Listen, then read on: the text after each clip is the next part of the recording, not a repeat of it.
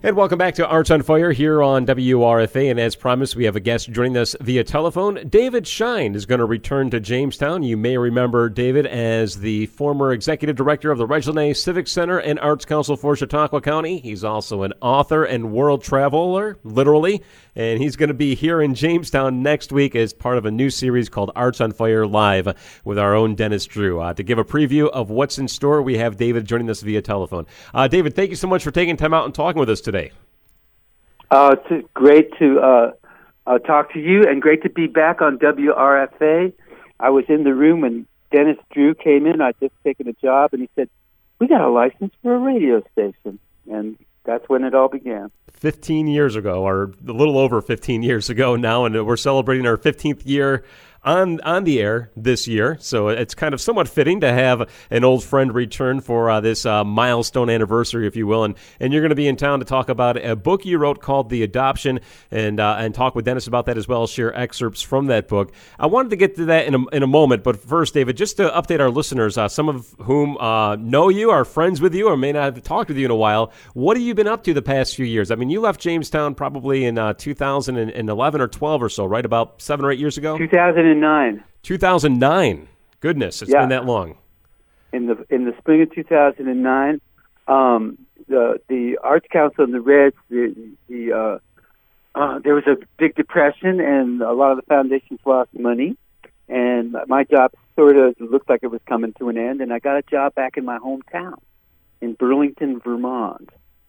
And so I moved back to Burlington. I got a job with a nonprofit for a while. And then I, at the same time, started doing a lot of freelancing, and I started writing a book. You know, I was going back and forth to Ethiopia, where I had a age education circus project, which I'd had before I came to Jamestown, and maintained that, and actually had some people come through from Ethiopia while I was in Jamestown. And so I was working on that and doing solo work and beginning to tour again, which is kind of my life before I became an arts administrator. So I was doing that, and then just recently I got a part-time job directing the Vermont People with AIDS Coalition, which in some ways brought me back in a circle, because when I lived in San Francisco, I lived when they called it gay cancer. Nobody knew what was happening, but everybody in the or a lot of people in the theater world and dance world were dying and getting sick.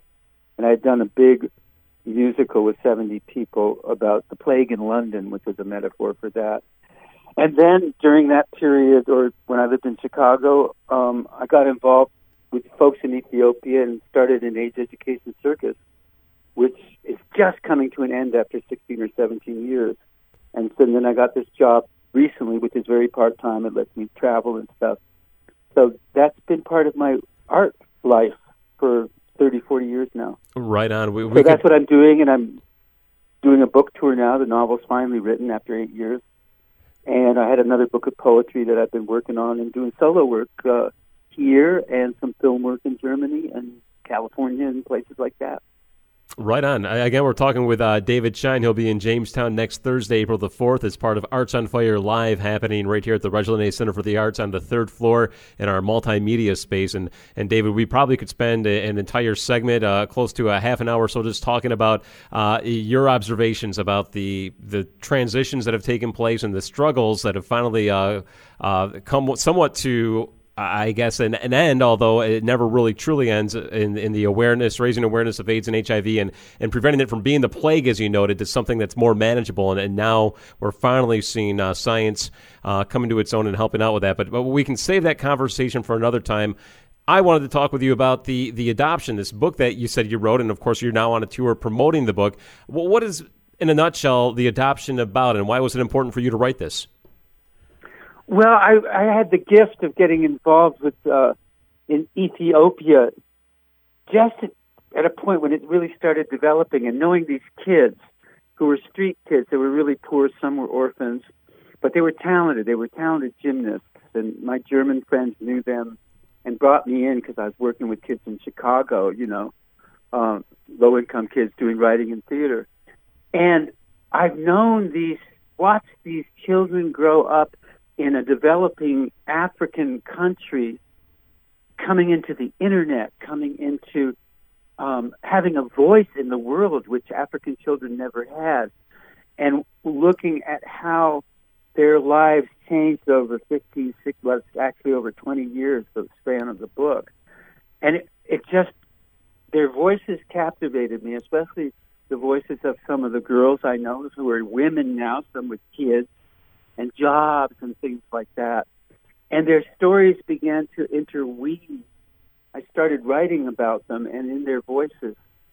And so this tracks these kids growing up, and at the same time, one of them is adopted and goes to Chicago, because there's a whole lot of Ethiopian kids who got adopted by Americans and Germans. It was kind of a business for a while.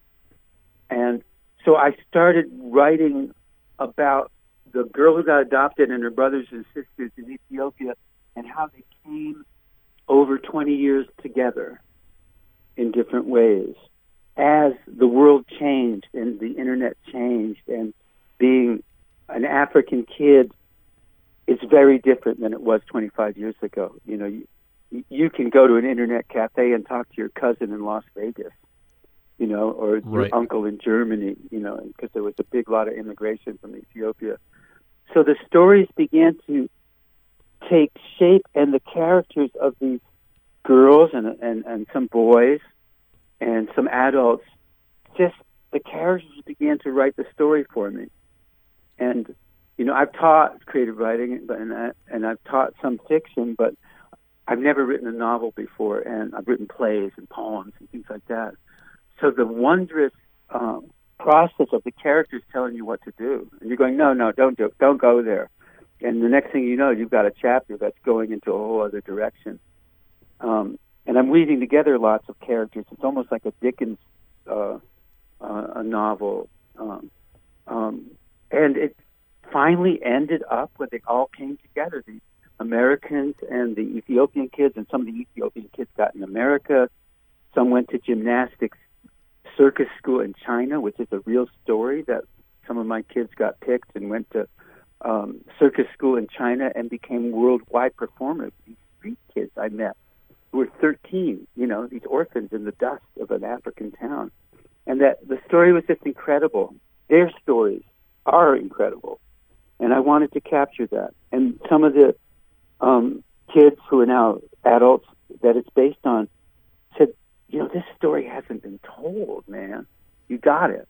So they encouraged me, and I finished it. And it took me a long time to wrap it up and to edit it and to proof it, and now it's done. And I think it's an important story. So I'm committing time to really get it out in the world and get it translated. And I think it's an important story that hasn't been told.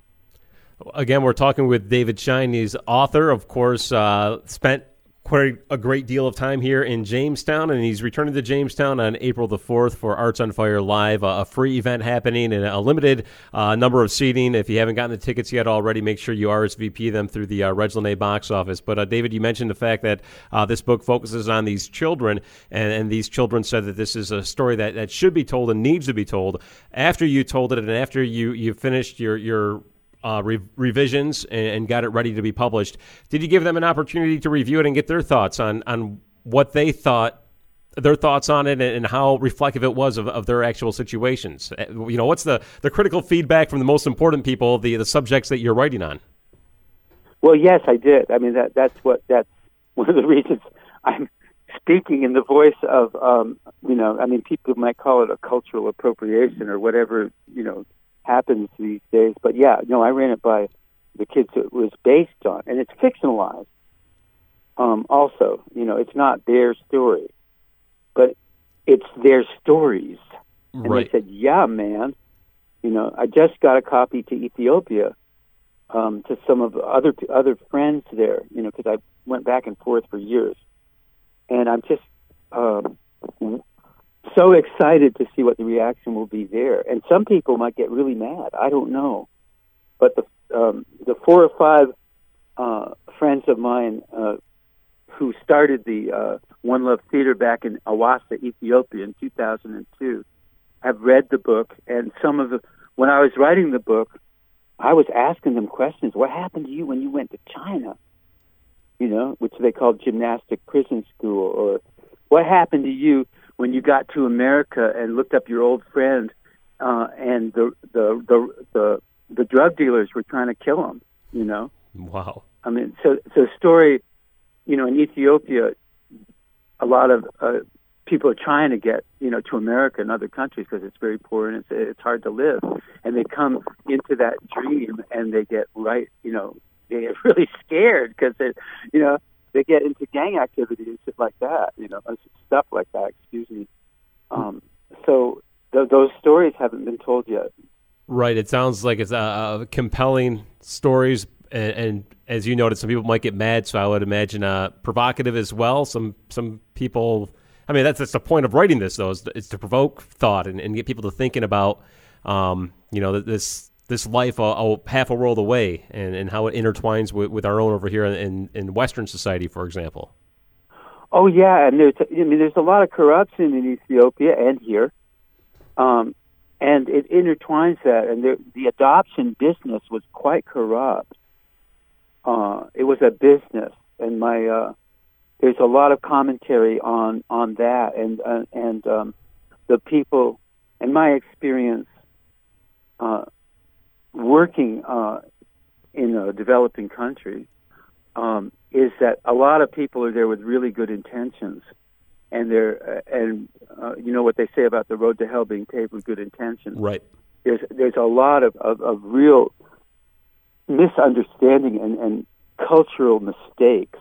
And I do a solo show called Myopia with EP in the middle of it, about all the layers, the onion skin layers of culture and the membranes between people that you go through when you're doing something like that.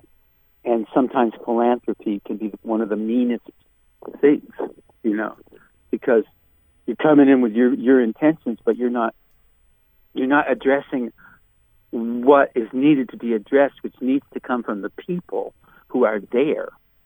You know, you're coming in saying, well, you need that, and I'm going to offer that because that gets you off. But it has nothing to do with what's needed or what people need to develop there themselves with your help, maybe.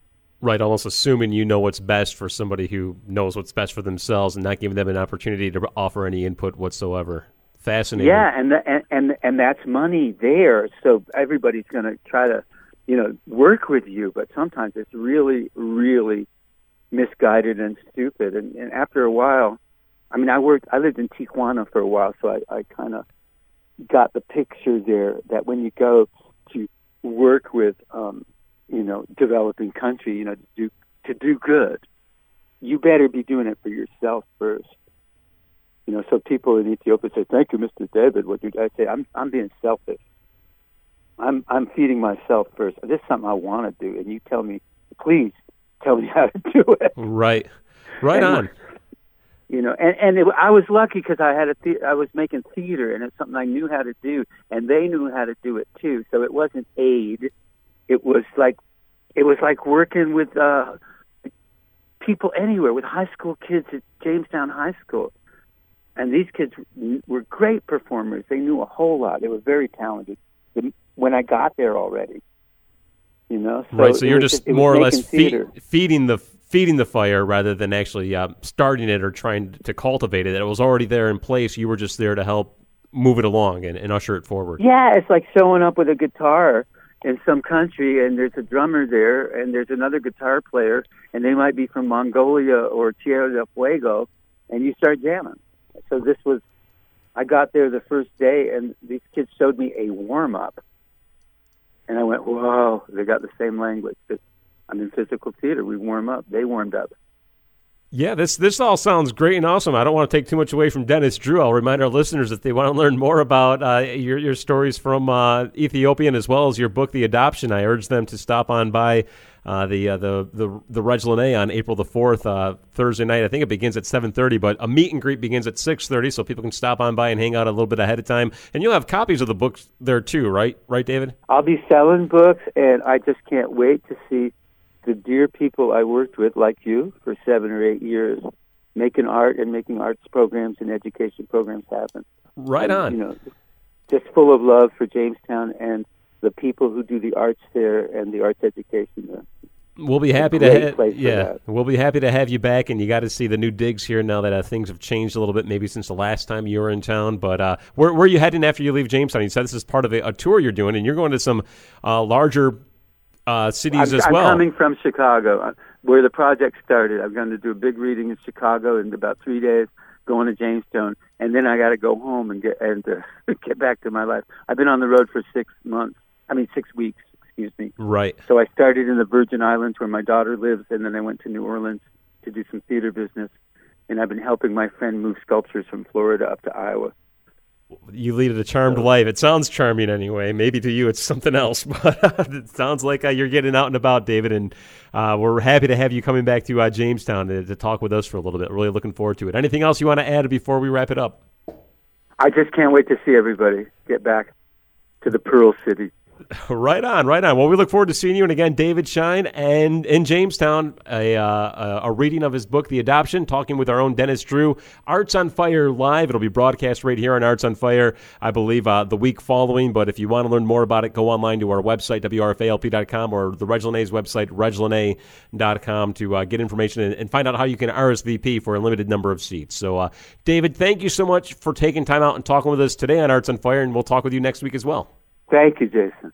And once again, that was David Schein talking with us here on Arts on Fire. And David will be live in the building on the third floor of the Reg Lenae Center for the Arts for his Arts on Fire live performance and interview with Dennis Drew, happening next Thursday night on April the 4th, beginning at 7:30. Doors open at 6:30. And if you want to attend, it's free, no cost to attend, but you'll have to RSVP.